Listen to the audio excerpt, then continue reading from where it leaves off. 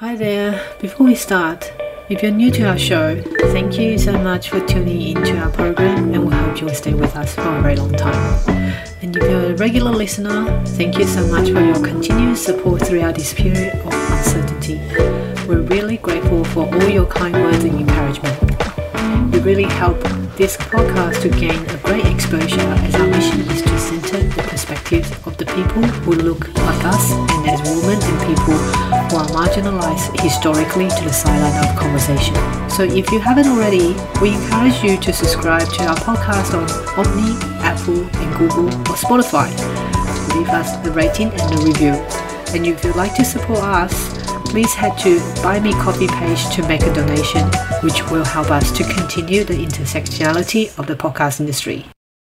I don't think I've ever slept through a night without getting up to pee. Oh, yeah. Like since I was 12, maybe. I think the last time I slept through the night was probably 7 or 8 years ago when I was staying at Sean's parents' place. Because it was like the shared bedroom was outside the main house. So right. You just decided to... Yeah, I just decided to host it. Oh my goodness. That is... Well, I just got too tired during the day as well. But I don't think I can ever do that now. I'm in my 40s. And this is Asian Bitches Down Under. This is how we start our conversations. Talking about how much we pee during the night. It's an important conversation, ladies and gentlemen, and non-binary folks. Absolutely. And because we don't talk about these things enough. We don't talk about, for instance, the clitoris. And that, you know, if you're shocked, it's because you probably don't hear about it enough, you know, being said.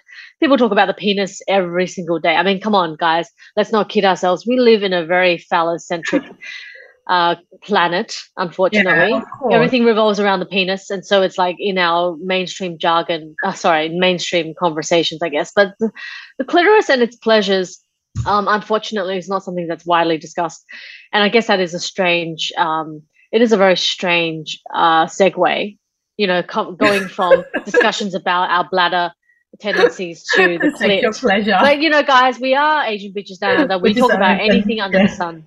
Exactly. And Helen, I love to start my day by listening to an article on Autumn, perhaps the best app, the best platform ever. Can't stop. I have never stopped talking about it. So it is a platform where you can listen to the best feature articles being read to you by professional voice actors.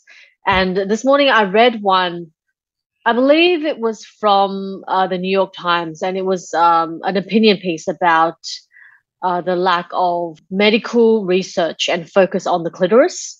Oh, okay. And so it started off with a story about a nurse who had a sort of cyst on her clitoris, right? Mm-hmm.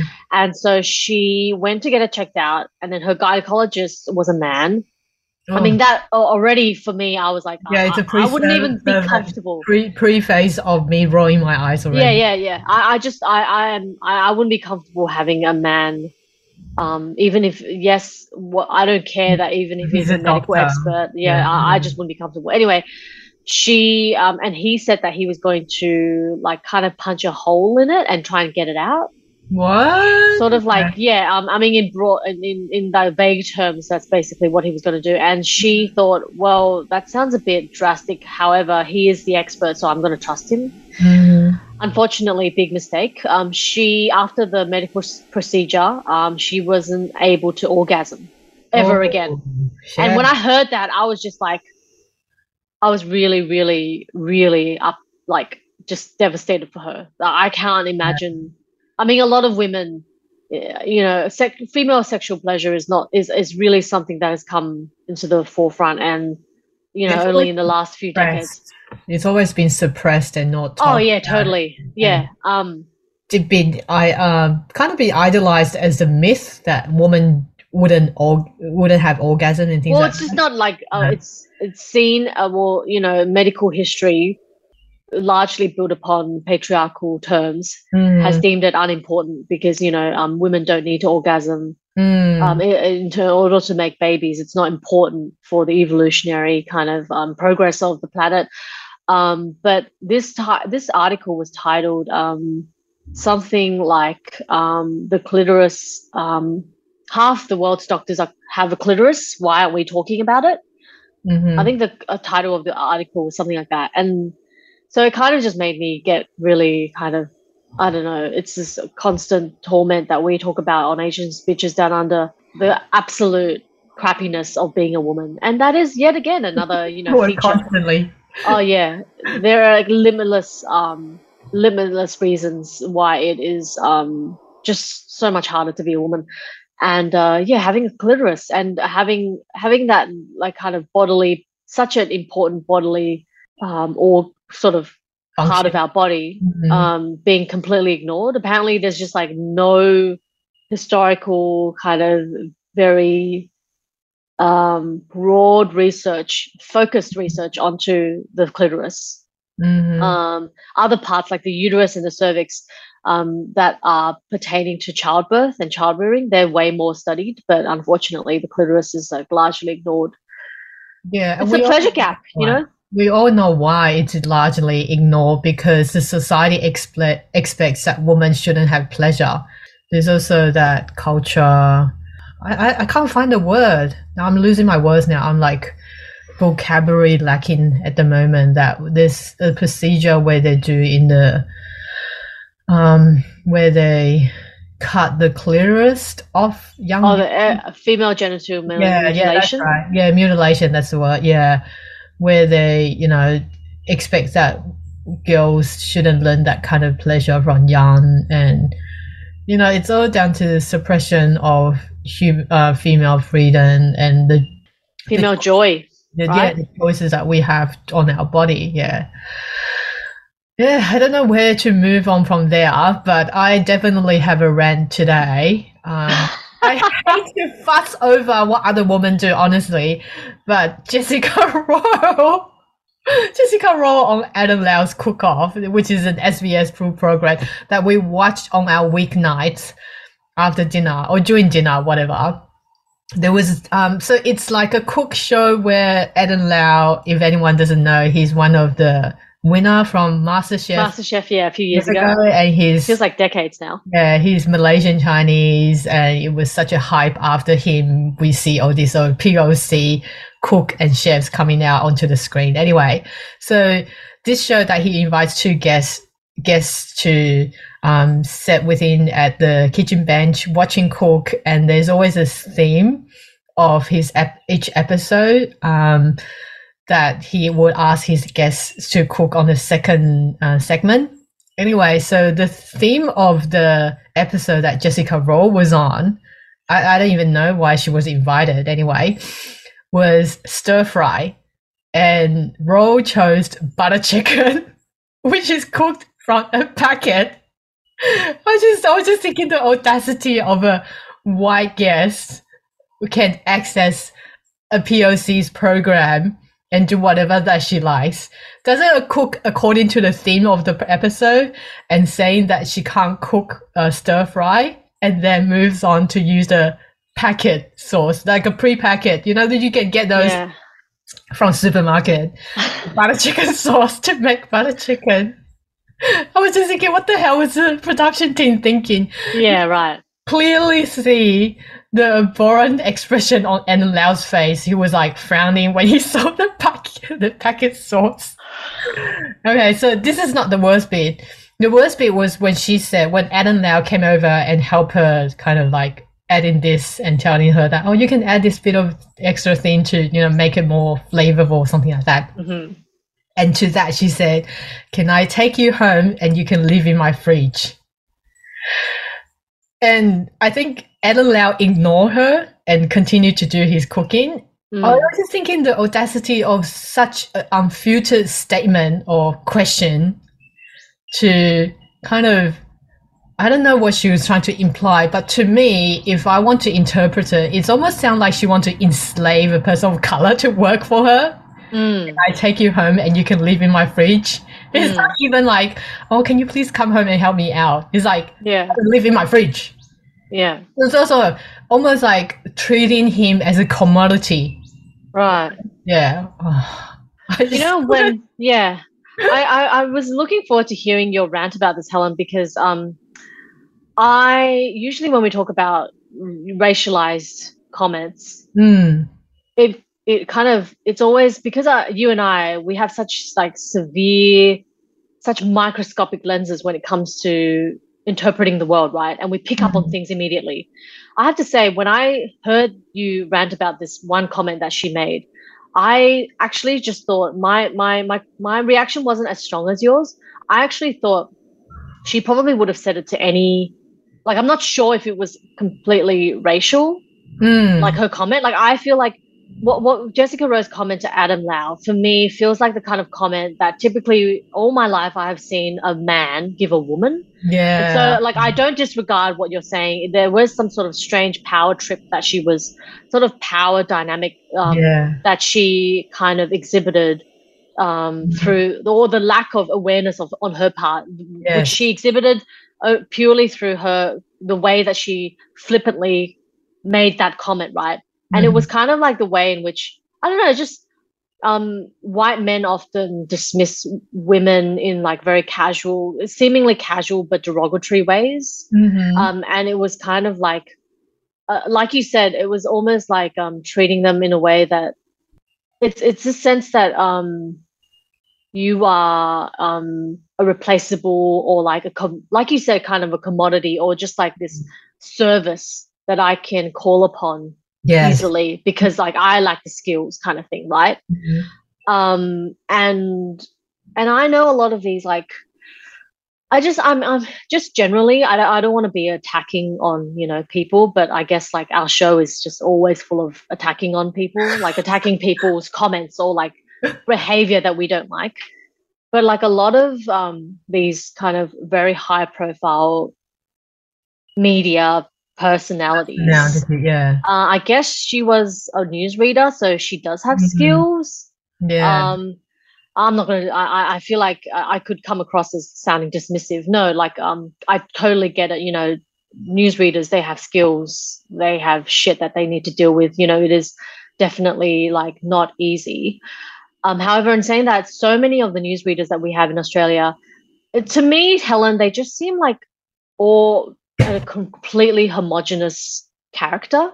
Yeah. Most of Like them you, are. yeah, Yeah. all of it, like Jessica Rowe, Sandra Sully, Tracy Spicer, all Lisa Wilkinson, all of these people, Samantha Armitage, Natalie Barth, Chris Barth, Natalie Barr, and Chris Barth.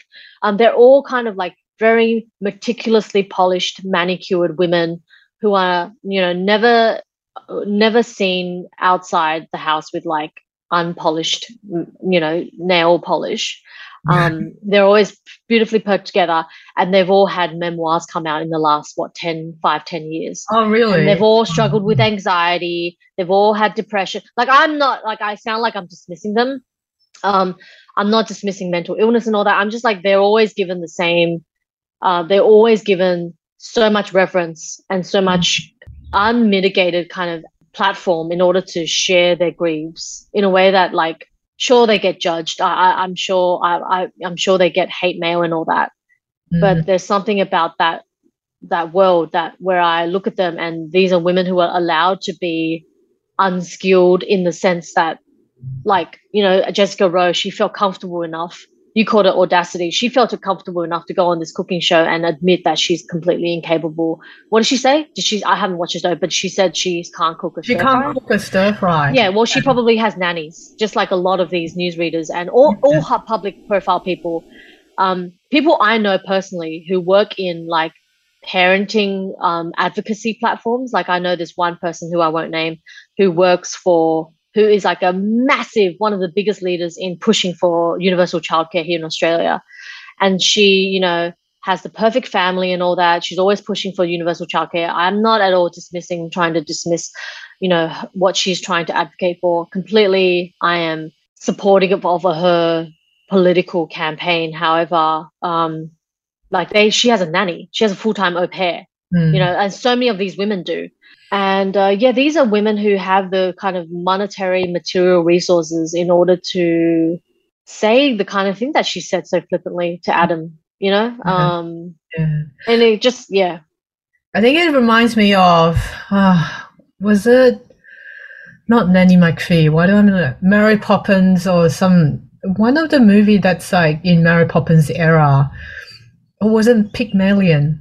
My Fair Lady. I can't remember which one, but I remember distinctively that in the first scene that where the woman of the household, she's like a wife or some sort of a governor or something like that. She went on the street and like trying to protest for women's rights and holding like place of cards and saying that it's women's right to do this and that. And then she comes home directing her housekeepers to do things and questioning her why she didn't look after the kids properly. Something like that. I think it's very similar. It hasn't really changed to that kind of power dynamics and the hierarchical structures to within the community of women, I think. Yeah. And I found that it was a bit racialized because specifically that she is on Jessica Rowe was on a Person of Color's show. And in the previous episode that we watched so far up into the episode that had Jessica Rowe on it, they had guests of like refugee advocates, immigrant lawyers, or just mostly people of color. And I found it really surprised that they had Jessica Rowe on it. And she couldn't like there's a theme, okay? If the production, I just think that was a fault at the production team that couldn't maybe sort her out to appear on another episode, which that she can perhaps cook something rather than the packet from the packet sauce. Right. It's really funny. And so that it also gives the power of the white guest that she has the power to do that. Can you ever imagine that if it's other way around, the production team will probably stop even before the recording of the show saying that, oh no, you're not qualified to be on this show. You're not qualified to be on the show because you're not doing according to what we want. Absolutely. Yeah, whereas a white person can. Oh yeah, they can. White people can get away with anything. Yeah, totally. And we have to be extraordinary in order to get on any half decent show. Yeah. We have to be beyond extraordinary. We have to be exceptional in order to even get a spot in the most mediocre shows. But someone like Jessica Rowe, she gets by her profile, right? At the end of the day, TV, they are it's a business they need eyes on. And I'm guessing that they just got her on because like they knew that they would, people would recognize her and then want to watch the show, so it's just a numbers game, it's just a numbers game. She can draw in the crowds, I guess, so to speak, as opposed to some unknown, it's kind of like the ultimate and essential and inevitable intersection of capitalism and everything else that it makes it harder for people of color to make their way through in society. It's so depressing. Let's jump on to something else. Do you want to start? So I read a book this week. I went to Kinokuniya a few days ago, and it's 5-6 weeks until Christmas, maybe 6 weeks. So, and every year I say I will go and get my Christmas shopping done literally before the 25th of December, and I always fail. So this year I decided not to be a failure, and so went shopping around the city, which is, the Sydney CBD it's so easy to shop in, around Town Hall, QVB, everything is there. Didn't end up buying a lot, but I did realize it's a realization of the joy of just shopping by myself. I haven't done that in a while, and it was absolutely blissful. Went to Muji, went to Kino, got a couple of books at Kino. I had while I'm writing my book, one of my favorite writers, Katie Kitamura, sporadically every now and then I Google her just to see if she's had a new, profile or interview she's given. recently she's given a short interview about her favorite books, or the books that she is at least currently now reading. And one of them she suggested was a Italian author, a female Italian author who I'd never heard of. Her name is Natalia Ginzburg, Ginzburg.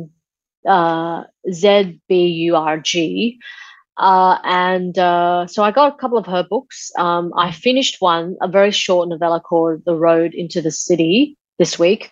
And this book was written in 1986.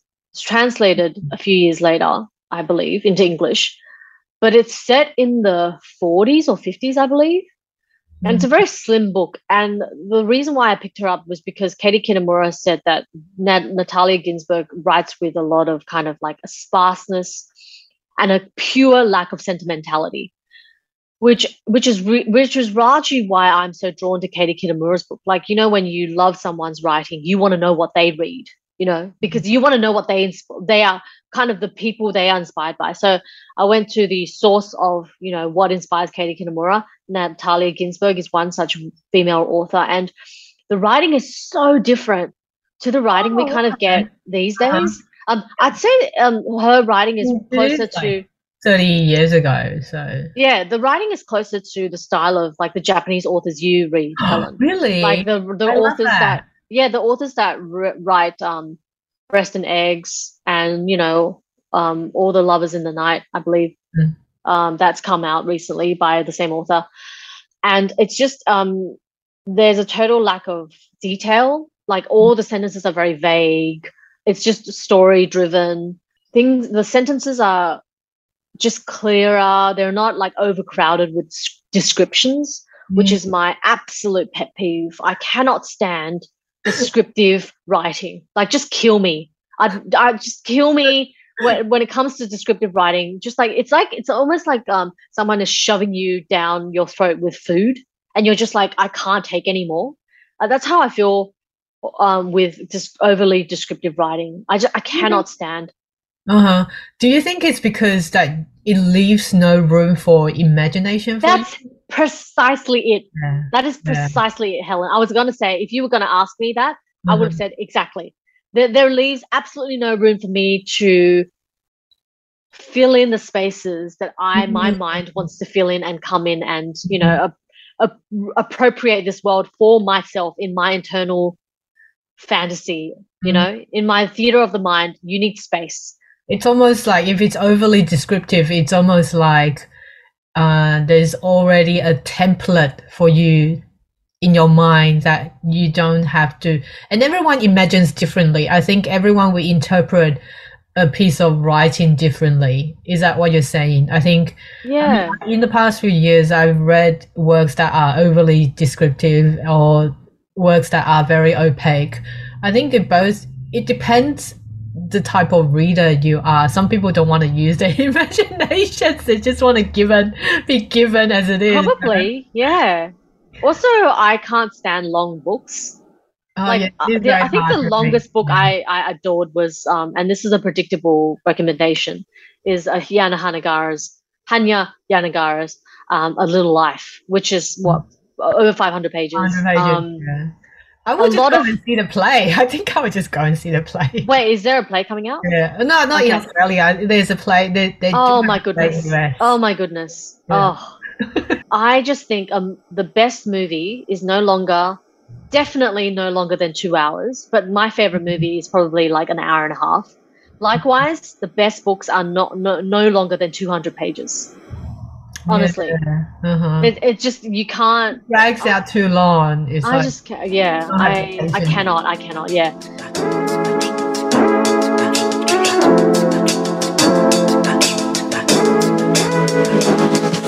But speaking of adaptations, I'm very excited. Probably the best piece of news I've had this week, and I'm very glad to have talked about it with Helen already, is that Fleischman is in Trouble is coming out in an FX/Disney Plus series, I believe on the 19th or the 17th of November. Oh, really? And wow, that's very soon. And Jesse Eisenberg is playing Toby Fleischman. Yeah, and Claire Danes is playing Rachel. I believe the name was Rachel, if I can recall. I mean, Helen and I I loved this book. It's probably one of the top 10 books I've ever read. Flashman's really? in Trouble. I'm obsessed with this book. It shifted something in my heart and in my mentality so fundamentally that I'm really excited about this. I'm really excited about this show. I listened to a podcast, the long form podcast recently with Taffy Brodesser Akner, who is the writer of the novel, and she's also the showrunner of the show. Okay. Yeah, and she was saying how her greatest fear is that nobody would watch it. Oh, I think because the reception of the book was so huge, and everyone will have such a high expectation for the visual presentation of this work, and then I'm actually worried that both of us have such a high expectation that we're gonna feel disappointed at the first step. Yeah, I'm not quite sure about Claire Danes. Disappointed at the cast of the man. I know, yeah. Okay, I don't really buy Jesse Eisenberg as a short Jewish man, short self-hating Jewish man, which is what Toby Flashman is. I thought, what was that? Helen and I exchanged texts about who could play Toby Flashman much better. Jonah Hill? Jonah Hill? But I don't know if Jonah Hill is Jewish. Adam Sandler. Yeah, we were both thinking who's short and Jewish in Hollywood. Yeah, but I also feel like this character should have like black curly hair. Yeah, exactly. So if you haven't, brunette or blonde, should have black hair.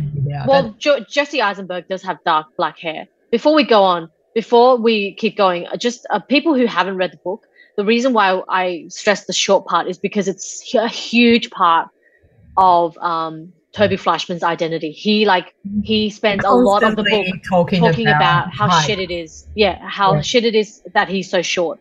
So it's just part of the book. Claire Danes as Rachel, I don't know. I feel like well, her appearance in the novel wasn't a lot, so I feel like there's just any pretty much basic blonde white woman can. Yeah, I mean, so many people could have played Rachel. That's true. Yeah. Yeah. But yeah, I guess I can see her as like an alpha female, kind of very tough. But yeah, that comes out next week, and I'm hungry for it, man. It makes me want to read the book. Actually, I made my partner read it when I finished it. It completely killed me. That book killed me. It really struck a huge chord. Struck something. It like sent earthquakes through my soul. That book. Because you rarely read a female writer writing from the perspective of a man a beta man. Yeah, a beta, exactly. Yeah. And somehow that, I don't know how other people perceive this work, but I thought it was a little bit revolutionary, I think. Yeah, a bit different to what other things that we've read. Yeah. Yeah, and again, this is like a really long book. I think it's too long. Like it's over 350 pages, I believe. Yeah, I mean, it was really interesting at the first half, and then the second half it just drags on. On, and you feel like, oh, there's no end to it. What's gonna happen? Can they just wrap it up? And at the end, they just finish unexpectedly. There's no proper ending to it. Oh, okay, yeah. I thought the ending is really leaves you wonder what they're gonna do, or it's just that sometimes that you predict what's gonna happen, you didn't have a proper conclusion. Yeah. And I think this book really kind of, if I really reflect on it, it like the best books, it confronts you in the best possible way. It makes you reflect on your own kind of relationship. And also your blind spots, I guess. And it kind of startled me in the sense that, when I truly believe the reason why so many people love Sally Rooney's books is because they relate to it, right? Mm-hmm. Like most readers are white, they're middle class, they're females, they're university educated. Sally Rooney is all those things. Yeah. Her characters are all those things, most of them, and they relate to it. And I was quite shocked, right, that I found myself relating to Rachel, even though I'm not rich, I'm not white, I'm not like an alpha woman, you know, like, and but everything about Rachel I related to, and I was quite like, that scared me, that frightened me in a way that only the best books can. It can, like, the best books somehow manage to transcend race, politics, class, background, you know, and I saw myself in Rachel. And it was just so startling to see that all these, like, no matter how beautiful you may be, no matter how many kids you have, no matter how fulfilled you may look on the outside, you can still have these terrible, deeply unfixable malaisers. Yeah, that just, but life is still a mess. Yeah, it's just so wonderful. I just love that book so much. I just gotta say, it's when I say it's a wonderful book, it's not a happy read. It's so depressing. Yeah, but it also feels like at the end, the readers of this Flashman is in trouble are still women. I don't know what the author is trying to convey, sort of the message, trying to, should the female readers trying to reflect on what we do, because we don't see a lot of men out there reading novels that is centering on female characters or the hardship that the female character, or just the marriage, right? Yeah, just the marriage. Yeah, men are always writing about like true crime or genre fiction. I know. That's why men would never reflect on their inability to maintain a proper relationship, because they never read books or watch movies about relationships. Like Marriage Story. Yeah, Marriage Story. Oh my God, that was depressing. Scarlett Johansson. That's, you know, I don't think not a lot of guys will watch that sort of. Yeah, I'm not sure about. Yeah. I think I agree with you. The only men I know who have spent time engaging with that movie are gay men. Yeah, and my gay reflect on the relationship. Yeah. I mean, men are not asked to do all that emotional and psychological and spiritual labor, I guess is what you'd call it, labor and like intellectual thinking. They like, men are have never been asked to do rigorous intellectual dialogues and debate around family making.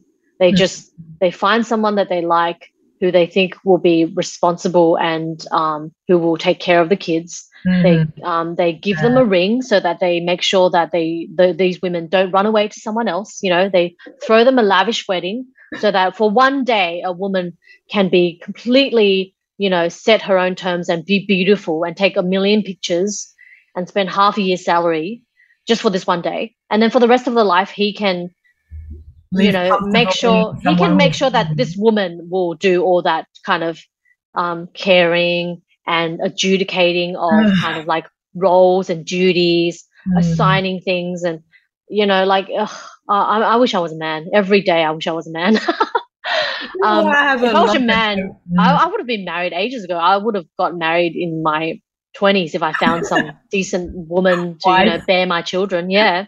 And then I can write all my books without any kind of, and then my wife would probably bring me sandwiches and, you know, food, and my work would be taken seriously.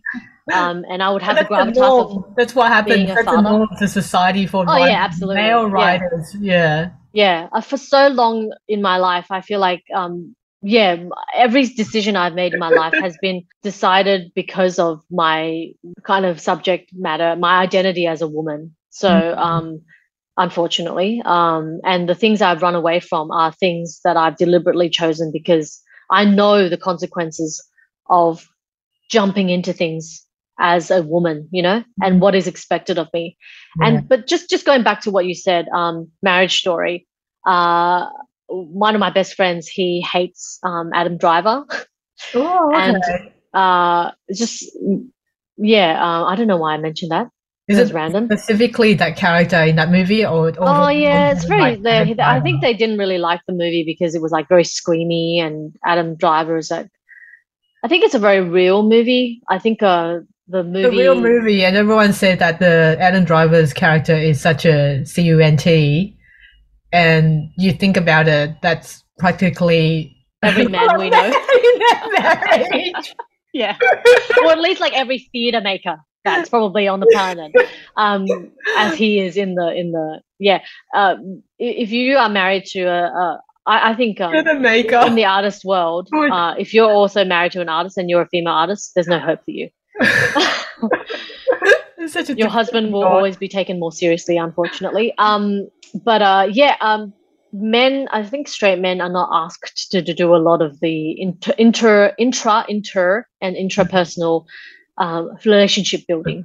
Yeah, on the reflection of what they do within a relationship. Yeah. This is why I have a love and hate relationship with Flashman is in trouble, because I know the work is brilliant, but at the same time, I don't know, it turns out, you know, more female readers are reading this work and we're coming back to try to kind of vicariously think about, oh, if I'm that woman, should I treat the men a little bit nicer because the men have their own hardship as well. But the fact is, if you're really comparing the shittiness that we all go through in life, it's really hard to compare, I know, but...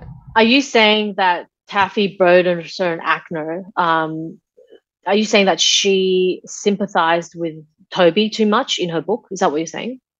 Well, that's how that's how you read it. Yeah, how I personally would read it. I love that because we read differently. So I read it differently. I read it as a complete kind of opious overture. I should say to Rachel Flashman. I'd say that the book completely made me sympathize with her, despite the fact that we do spend about 2/3 of the book with Toby. Yeah, I know. Yeah, exactly. Yeah, I know. Yeah, but at the end, it's Rachel who I completely kind of grieve for. I don't grieve for Toby at all. Like, even though I spent time with him, and I think that's why, yes, we are in Toby's mind because, you know, we're following him throughout the book, but because there's something about the fact that it is a female author who has constructed this male figure, and at the end of the day, I found it such a mournful feminist text because, like, I related to Rachel so much in such a kind of spiritual, emotional truth, you know. But it's interesting. I love that we read differently, you know, and that's ultimately what makes a great text, that everyone interpret things differently. Yes, through their own lens. And I just want to go back to just one more thing to round up this session, talking about, you know, men not being asked to do the intrapersonal labor and all that. I think when they do a little bit of it, I know we always complain about how, you know, we're not treated fairly, but when they do, it's like they get the biggest round of applause.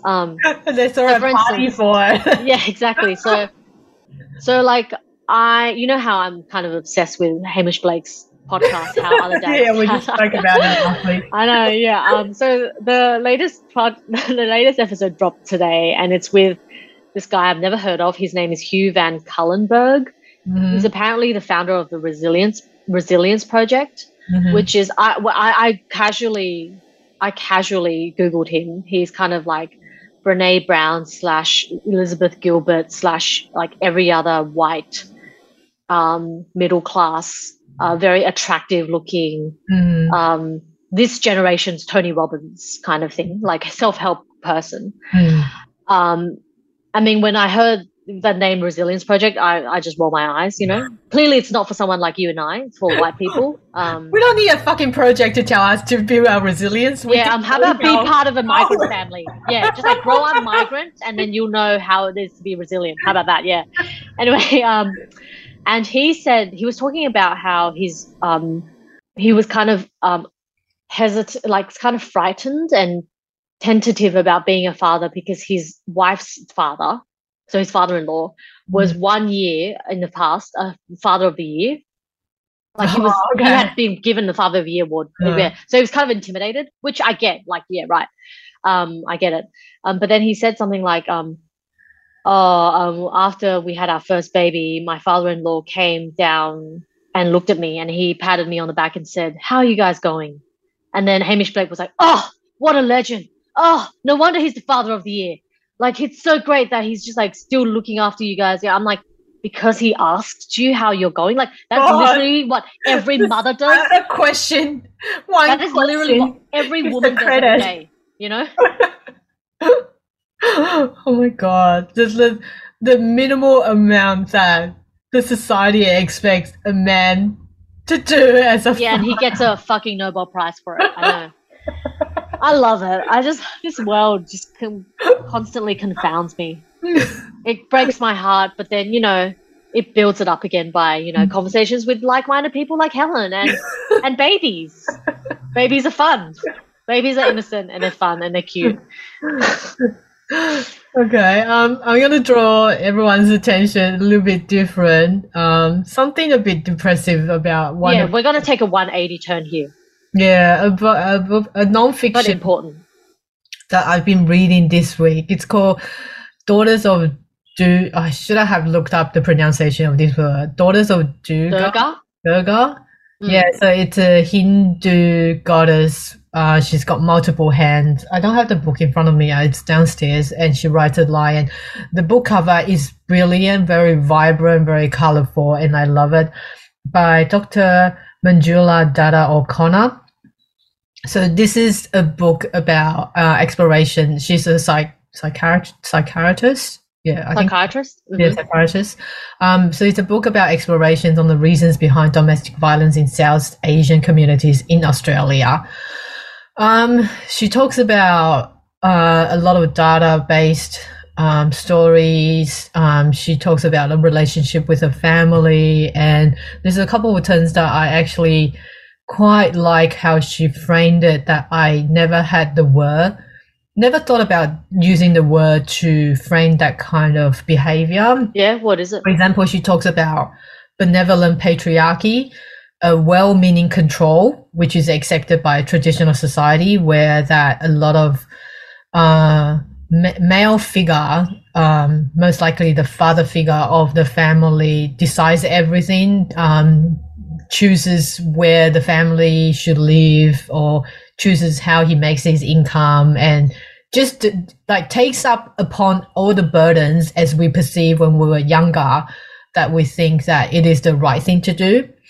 But it is also patriarchal because no other family members get to say, disagree, that they don't like this kind of decision. It's always considered it's as the best interest of the family. Yeah, I think that happens a lot with a lot of immigrant family. Well, at least I don't want to, use our family as an example, but I do see a lot of families that it seems like it's always that the father makes the decision of moving away or taking upon that kind of burden. At the same time, I don't know if it's sacrifice or not, but I feel like it's a very conflictual term that the men are expected to do that as well, which places them on a lot of pressure. Yeah. On the other hand, that women are forced to value family over their own independence or career. Like women are never considered as an autonomy being. They're in South Asian communities that women are considered, they're dependent on their birth, they're dependent on their father. When they're married, they're dependent on their husband. And if their husband passed away, they're dependent on their son. They're always attached to their male family member, which she quoted quite, it's really well said here. I'm going to quote, she said that, does society or indeed the family allow women independent choice, or are those values the result of enforced oppression, control, and submissive? Yeah. She talks about colonization, which placed a lot more values on male labor, which in turn that the female are driven out of labor market and devalues the work that women do. And the centerpiece of her work is talking about dowry. Is that how you put it? Yeah. Dowry, which is the money that the bride's family need to prepare when they're getting married to the groom. And apparently, for Indian culture or Southeast South Asian cultures that the groom's family can demand the price of the dowry, gives him money, jewelry, saris, white goods, cars, or even properties. Also on top of that, there's the expenses of the couple's ceremonies leading up to the actual wedding. Apparently, there's like 4 ceremonies that they to go through, which is really like mind blowing for me, because I thought that the ones in Taiwan was already so, it's kind of I can't process that kind of capacity of efforts that you need to go through. I was just wondering whether or not that India have like event managers will make so much money out of it. Yeah. So in terms of saying dowry, the traditional idea is that you kind of prepare your daughter, marry into the husband's family, because once she's married, she's no longer working, she's looking after the husband and his family. So there's no capacity for her to generate income, so they need to kind of prepare her to take some assets over across to the other family. To me, it's like almost seen as like a trade of exchange, and patriarchy holds the power because a heterosexual relationship in terms of dowry is that all the family are expecting to have sons, because one marriage you're going to receive that much amount of assets. And also that I don't know if you heard, but in Chinese there's a term 女儿是赔钱货, as in daughters are poor investments. They require expensive dowries, or they won't be married off, or if they don't have prepare enough dowry that she's going to be treated poorly at the husband's home. Kind of like almost it is creating a stigma that females are worthless, and results in a lot of female infanticide as well. That is the fact, in a lot of societies. And I'm looking back into my own marriage, that our parents didn't.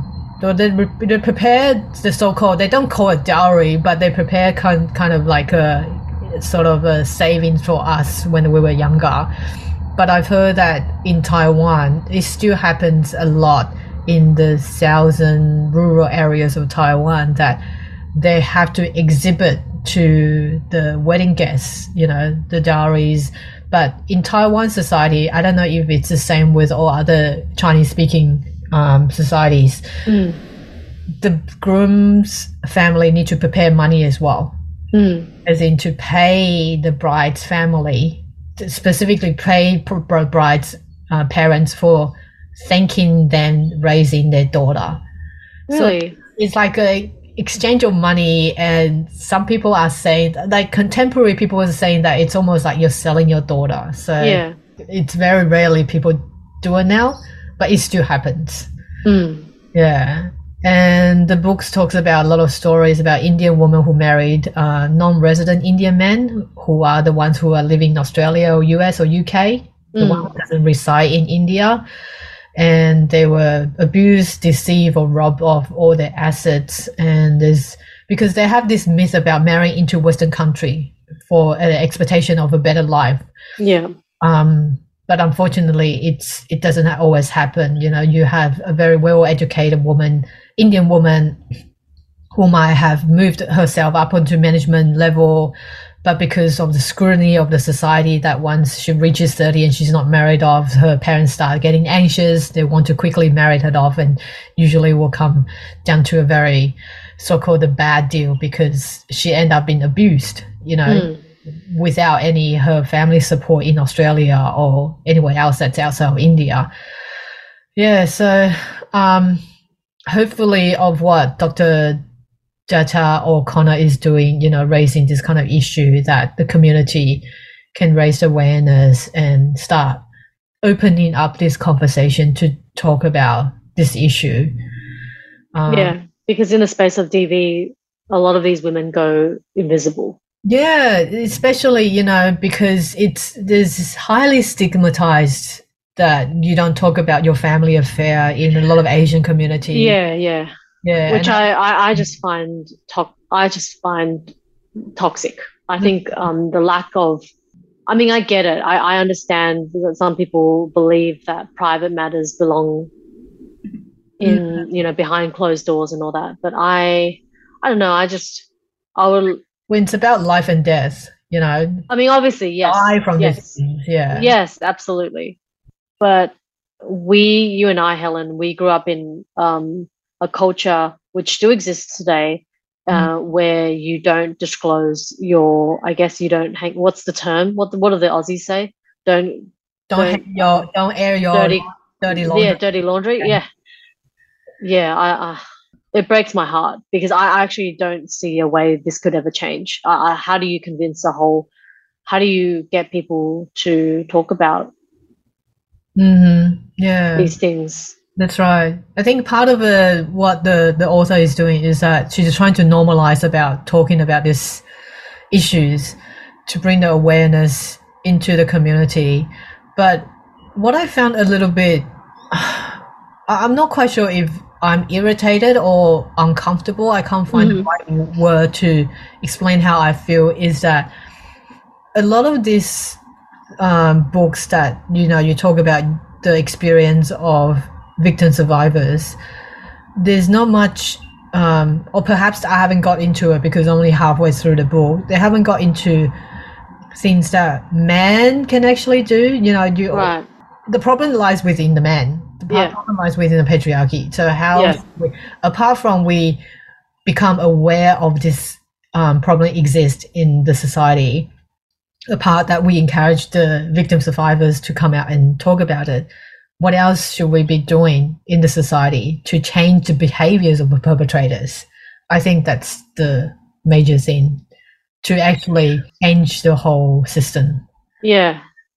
And that's the next step that I feel that in this whole issue we haven't managed to grapple with. Yeah. I agree. It doesn't seem to be a barrier that has been broached, or like a hurdle that's been crossed, I suppose. And I guess conversely, that's why I'm so interested in conversations like the one we had about how do we get more men to talk about, to get more involved and to have more initiative in trying to come to the table with like ways of managing intra and interpersonal relationships. They seem to always be the ones that are being dragged into the conversation. And it just seems like such a norm. It seems like such a norm that, they're not expected to do these things. And I think that's why, I mean, just to close off this whole, first half of our pod, that's why I'm kind of weirdly obsessed with Hamish Blake's Dad podcast, is because like his audience is like bearded hipster white guys who live in Sydney and have tech jobs, or they're lawyers, and they wear caps. Buys like $5 lattes every day, and they're funny. They probably went to grammar or some, not grammar. They probably went to a Cranbrook, or they're like, or just overall nice guys. And that is like the demographic I want nothing to do, right? However, that's the demographic that are going to be controlling our laws in 20 years' time. They're going to be the people running our councils. They're going to be the ones writing books. They're the ones in control. So like I really the power of the system and the exactly society. So like I hate I don't like Hamish Blake's demographic because they're not people he doesn't speak to me. He doesn't speak to me. I'm not of that cohort. However, I feel like it's great that he is opening up this podcast and a chance for those kind of men to take a step back and say, hey, this guy who I look up to, Hamish Blake, he's handsome, he's cool, he's into dadding.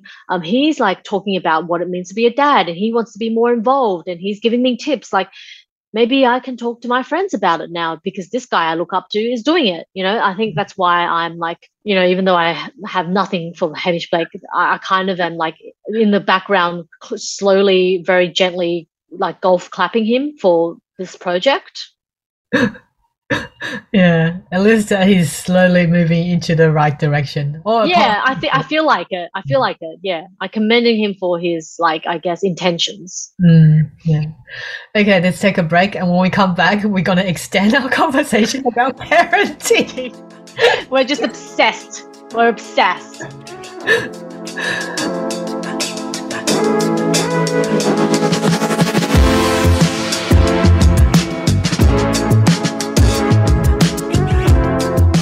Okay, so we're back. This week we want to delve in continually into the issues of parenting because Jess somehow saw this YouTube clip and she sent it to me and asked me to kind of evaluate on our parents and myself. Oh no, I said evaluate yourself. Yeah. Oh, okay. Although I guess, but that's the test that you're supposed to evaluate your parents. Yeah, that's true. That's true. So what we're talking about, guys, is the School of Life's 12 questions to evaluate your parents. Now, if you haven't heard of it, we have mentioned it several times in our podcast in the past. The School of Life is, of course, Elaine de Botton's baby from maybe 5-10 years ago. And basically, it's like a social adult education platform where like philosophical questions are asked, Yeah. And what he does is, they run workshops, so like live in-person workshops about stuff like how to improve your sex life, or like how to be a more ethical employer, or how to, like this one, how to become a better parent or something, like really kind of life questions. Yeah. And I've really appreciated Elaine de Botton's books. I think I read one about like Elaine de Botton. I got into him through, I think a few years ago, The Architecture of Happiness. What were the other books? He's kind of like a pop culture guide. He had a book about Schopenhauer and what he can teach you about love. I appreciate what Elaine de Botton has given us. I really do. And our brother is a big fan of his fiction book. What's his fiction book called? I read it a few times, but I've forgotten about Notes on Love or something. No, I think I have it behind me. That's not the wait. I have it behind me. Not my type of genre. The Course of Love. There it is. It's behind me. It's behind me. If you can see on my bookshelf, sitting next to Joan Didion. The Book of Love, The Course of Love. Sorry, and so this video is basically a four-minute video, 4 minutes about going through some of the questions, such as like what makes a good parent. And I think that's something I feel like a lot of people don't ask themselves, because it's so much of our grief, trauma, background, who we are as people are kind of melded with, our relationship to our parents and how they treated us as kids. Yeah. And at the beginning, the first half of the video is like, they have a sort of casual questions they throw around, like how to check if you're a good parent, if your parent adores their child, if you are attuned to your parent, if you are listening to them, if you are not envious of your child, if you're on top of your issues, like you don't have something nibbling at you and then you let it out on your child. Another one is if you know your boundaries, and know about boundaries also. So not being fearful of being hated when you know that your child is doing something that, that they're putting their lives at risk. You would be like willing to step in and be okay to say, hey, that's not on. And also be willing to be boring and predictable. Apparently a secure base from which the child can explore the world is very important. And then there's 12 questions. 12 questions to ask whether your parents, did a good job, and you score it out of 10. Helen, do you want to take us through the 12 questions? I have it here in front of me. 12 questions are, the first one, let me see. I'm just going to go through the video. I think the video have about... I have it in front of me, so I'll kick it off. Yep. Did my parent make me feel deeply loved and wanted? I'm laughing. Question 2. So you have to score out of 10. Out of 10. Our listeners want to do. You score out of 10 for each question. Like, from 1 to 10, how do you feel about this? Yeah, like the first question is that my parent made me feel deeply loved and wanted. And then the second one, my parent was often highly attuned to what I actually felt. Mm-hmm. And the third one was my parent was able to tolerate what's the word there? I can't really see it. Degree of innocence. Degree of innocence and disobedience. Innocent disobedience. Yeah. Was my parent were they authentically happy about my success? Mm-hmm. And the next one is my parents lacked sadistic impulses. I guess it's just like no physical punishment. Is that what you mean? I don't really know about that. Were my parents did my parents lack sadistic impulses? I guess like they don't lash. Did they have self-control? Yeah. That's another way of putting it.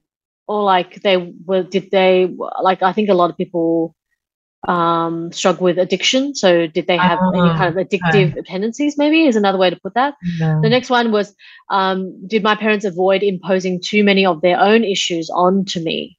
I don't know how to, I think this one's very complicated. I like this one. I like this one. I like this one because I have a lot of I know you do. I know you do. You say like you're fat when you're not, which is so like think about how that's going to affect your daughter. Always telling Helen to get therapy, by the way. What's the next one? My parents didn't demand to be admired, which I really love. Yeah, I really like that. I'm really happy to say that nobody in my life nobody I've ever welcomed into my life and into my heart has been someone who's demanded to be admired. I can't you can't stand that. I know who does that. Like who demands to be admired? That's gross. Probably me, actually. People have actually had to put up with me and my desire and my demand to be validated. Yeah. Okay, the next one wasn't too exciting. I don't know how to answer that question. Why? My parent wasn't too exciting. What's that supposed to mean? That your parents are boring. Yeah. Boring. The next one is knew how to play. That kind of like contradicts the previous question, isn't it? Yeah, it does, doesn't it? I think the previous one, my parent wasn't too exciting, I think meant like they had rules and boundaries. Oh, okay. Kind of thing. Follows the next one. Yeah, and you can have boundaries. That's true. And I think you can be playful, but also have boundaries. Like the best teachers. Yeah. They let you play. They give you freedom, but also they have boundaries, and you respect them. But I also found it's quite complicated with the statement have boundaries, as in the parents has boundaries to stop what you should be doing that will endanger your life. But are you supposed to expect your parents have boundaries accessing your own personal lives as well? Because I don't see a lot of Asian parents. Now I'm overly generalizing again because I'm saying it from my own life experience, as in there are parents that would always intervene their kids' life. Absolutely. What about the boundaries on there? Yeah, because they also were taught that was the way to be a parent. Yeah. You show your love through intervention. Mm-hmm. Which I just like. I've always admired. I mean, I think obviously I'm biased because they're my parents. I think there will never be anyone who I look up to more than my mum and dad. Period. Mm-hmm. Okay, but I do have always felt a tingle of admiration for those, and they've always been white parents who are like, just let their children be. I know. I just cannot. I like something behind our mind that honestly it astonishes me. Yeah, that when we see our white friends' parents. Yeah, that they don't like. They let them do what they want, and they respect them as whole human beings, and they don't, put like 6 p.m. curfews on them. Like they trust them. I think that's something that I really just. I grieve for the fact that. I love my parents, but I grieve for the fact that I wasn't given didn't have that liberty. I didn't have that liberty. Yeah, yeah. And I have to say, it is a very racial thing. Yeah. I have not, I can count on maybe just one hand the number of Asian parents who have given their children the liberty that I've seen most white parents give their children. Mm-hmm. Yeah, I think it's specifically for immigrant parents. Yeah, and you get it. Like, if you're a white person listening to this now, the thing is, like, I'm glad Helen put this out. Like, I get it. I get why immigrant parents do that. They've given up their entire lives back home and everything that they know to move to a country where they don't necessarily know the language. Like, of course, they're more invested in their children. Yeah, the children become more than all the aspects of their lives outside of parenthood added up. So you have to you have to understand why. You have to sympathize and understand exactly why they are the way they are. Yeah. The next question is tolerant dissent. Yeah. So were your parents able to tolerate dissent? I love that because I think our parents were totally. Okay, that's so funny. Pardon? That's so funny that we disagree on so many things. Really? Oh well, like, to a degree. As in, when I saw the word dissent, I thought political dissent. So, like, my parents and I share very different political values, and they love me regardless. Okay. What do you mean when you? I was thinking about more. I mean, for me, how I would score our parents is that I'm going to be quite blunt here. I would score them a pass mark, but I wouldn't put them a really high mark. Is because there are still a lot of different things that I see so differently compared to our parents.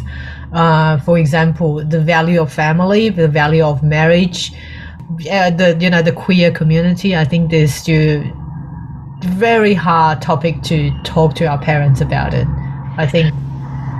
Yeah, but okay, well, there are things I want to say, but I think, Helen, just go get therapy. I feel like I think I'll just talk about my own experience. The reason why I think I like, Helen just gave a score to her own experience with our parents. Her parents. My experience, I told Helen before, I scored our parents 9.6, 9.7. And I think I've come to a place, like, don't get me wrong, I'm in my mid-30s now, and all through my life up until, I'd say, like, later 20s, and I spent a lot of my 20s and my teenage years absolutely, like, you could not find someone who had more hatred in their heart. I had so much hatred and anger built against my parents. It, like, killed me. It killed my heart. But thankfully, after 10 years of therapy, 10 years, such a big 10 years of consistent therapy, thank you, therapy, I've come to a place to accept my parents and, and love them. I know love and acceptance are different things. Andrew Solomon speaks about this beautifully. But somehow it's miraculous that I've come to a place where all of those things that you say, yes, you share different values, to your parents. You want you hold resentment still for them for, having different ideologies to you. All of those things wash away to me because I have, like, I've learned through therapy, and thank God I had a great therapist who has taught me to see things from my parents' perspective, and and it's just like, it's such a beautiful thing to no longer hold so much resentment, and to know I don't hold resentment, as in I'm trying to answer the question rationally as it asked. So that's why how I scored our parents like that. Anyway, the final question is, took an interest in my small joys and pains. Did your parents take an interest in your small joys and pains? Now, how do you feel about those 12 questions? What do you reckon? I don't know. How can you even determine good or bad parenting? I feel like that the luxury to do all this depends on your capacity to provide enough for your family.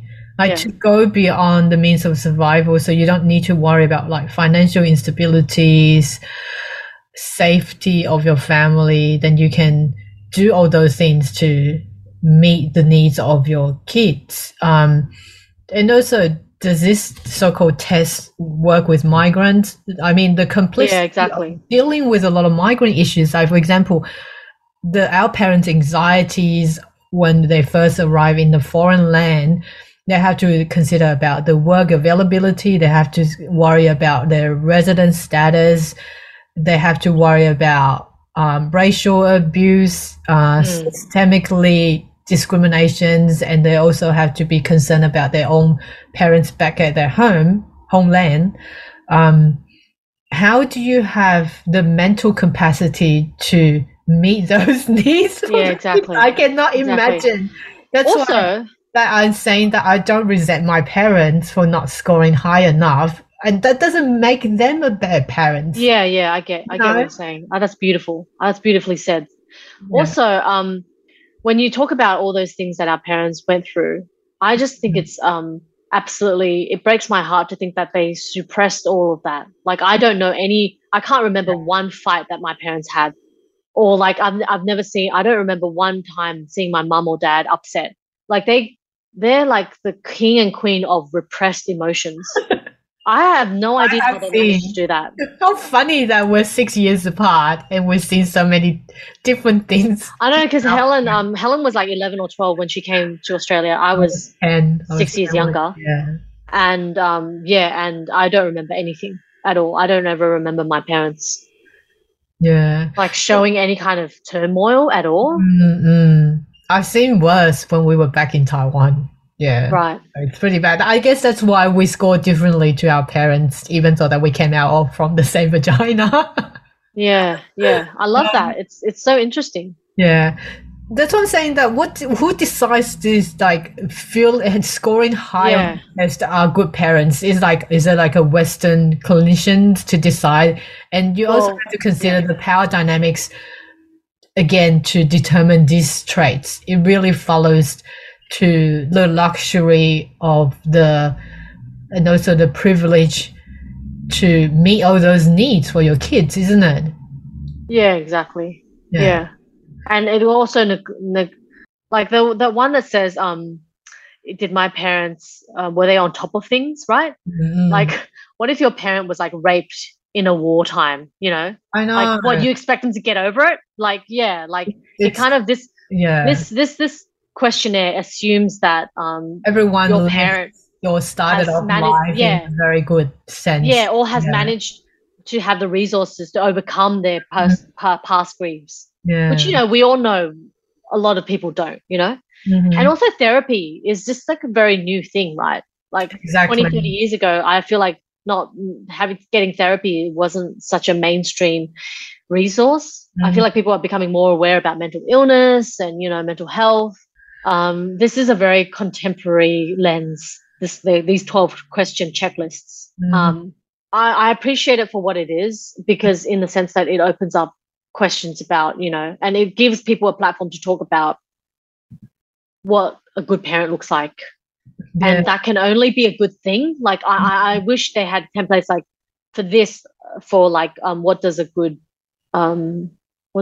daughter look like? Or not a good daughter, sorry, scrap that. What does a good partner look like, you know? Or like any other role, what does a good friend look like? Because these things are always like important to talk about. And it's like always women who are talking about these things, because women are the ones who are carrying these emotional responsibilities, right? It's very tiring, And I have to say, before we kind of move on to other things or wrap up, I wanted to say that I think I'm changing my mind about how do we, like, in my mind, you know, because Helen, you have been kind of, since I was 17, or 17, I think my first nephew, Helen's son, was born when I was 17 or 18. And like, I've always had, throughout my adult life, I've always seen Helen almost like as an example of motherhood. And I've seen a whole human being grow into a whole human being. Like Luke, you know, earlier this week, we saw him perform in a great concert by himself. And it was really emotional for me to see someone who I've seen like as a freaking tiny little baby and like suddenly become this professional, you know, beautiful, handsome young man who's just like breaking every girl's heart. And boys. Yeah, and boys, sorry, of course. And I think I used to always say Helen and Sean must be great parents because their Are we children not? are such wonderful. Like, because I see Helen's son, and I'm like, he is literally the epitome of the most beautiful, kind-hearted human I've ever met. So I just thought, well, immediately I thought, well, Helen and Sean must be great parents. No, we're not. But maybe that's not like, I'm not saying you're not the great parents, but I'm saying that can't be the metric upon which we measure parents. That you can't just look at the child and say, Of course. oh, it's all the parent, you know. Yeah. Just because if you did, then like you would blame, serial killers. You would blame their parents, or like you would blame bad. You would blame. You would say to a criminal, oh, they had bad parents, which is like statistically and scientifically very wrong. Like we know from Andrew Sullivan's book, Far from the Tree, that 99% of criminals, their parents were not criminals. Don't quote me on that, but he's there's a chapter in this book where he interviews parents of criminals. And most of these kids who did commit crime, their parents were not criminals. So I think this test is it's most as a guideline for parents to be, or people who wants to be parents, to look through how you can parent when you have kids of your own.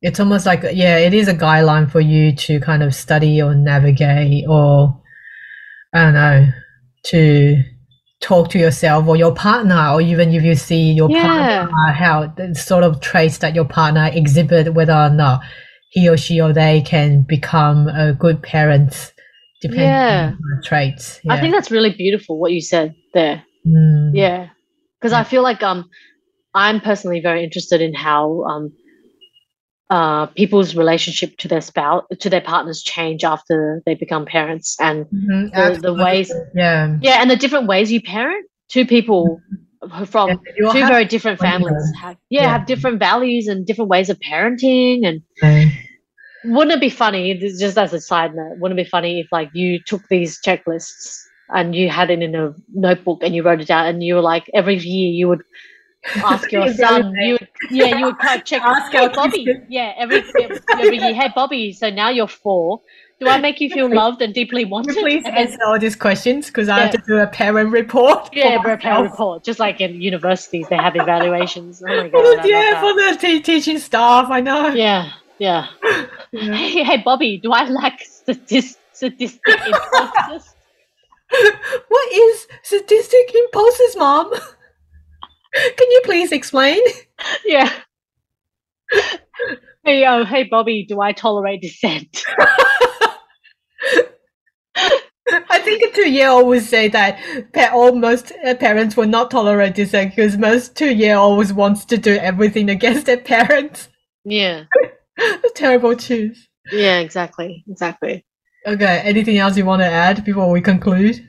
No, I don't think so. I just think this is like something I think if we could all benefit from talking about, because we're not all parents, but we all do have parents, right? That's right. Yeah. Even if we don't have a continuing relationship with them right now, if they've sadly passed away, I think all of us have had some sort of parental figure that we can reflect upon, because the more I honestly think the more introspection we do in regards to our parents, the more we can see the reason why we operate the way we do. And I think that can only be a good thing. Yeah.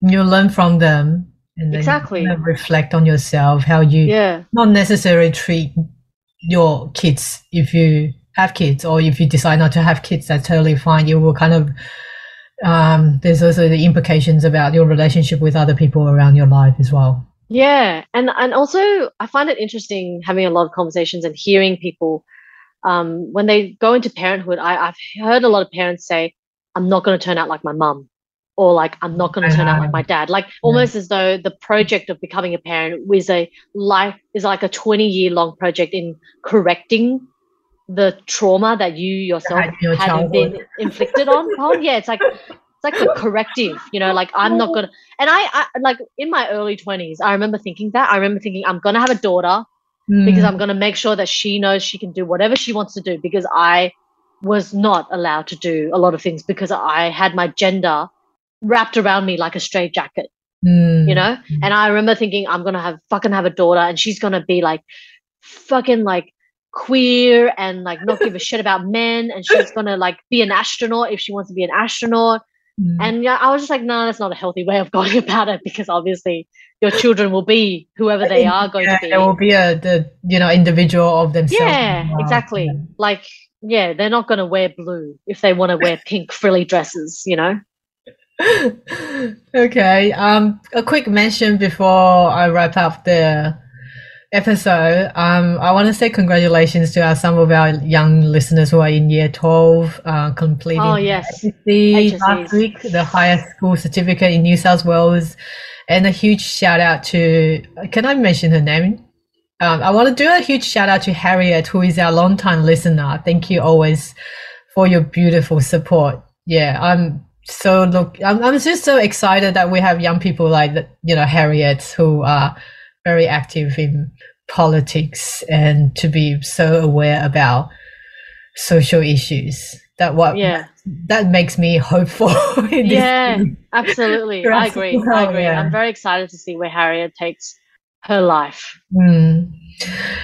Okay, so that's the end of our episode. Remember to subscribe to our podcast on Spotify, Google, and Apple, and give us a 5-star rating. If you would like to support us, what we do here at Asian Bitches Down Under, head to Buy Me Coffee page and make a donation for us to continue the intersectionality in the podcast industry.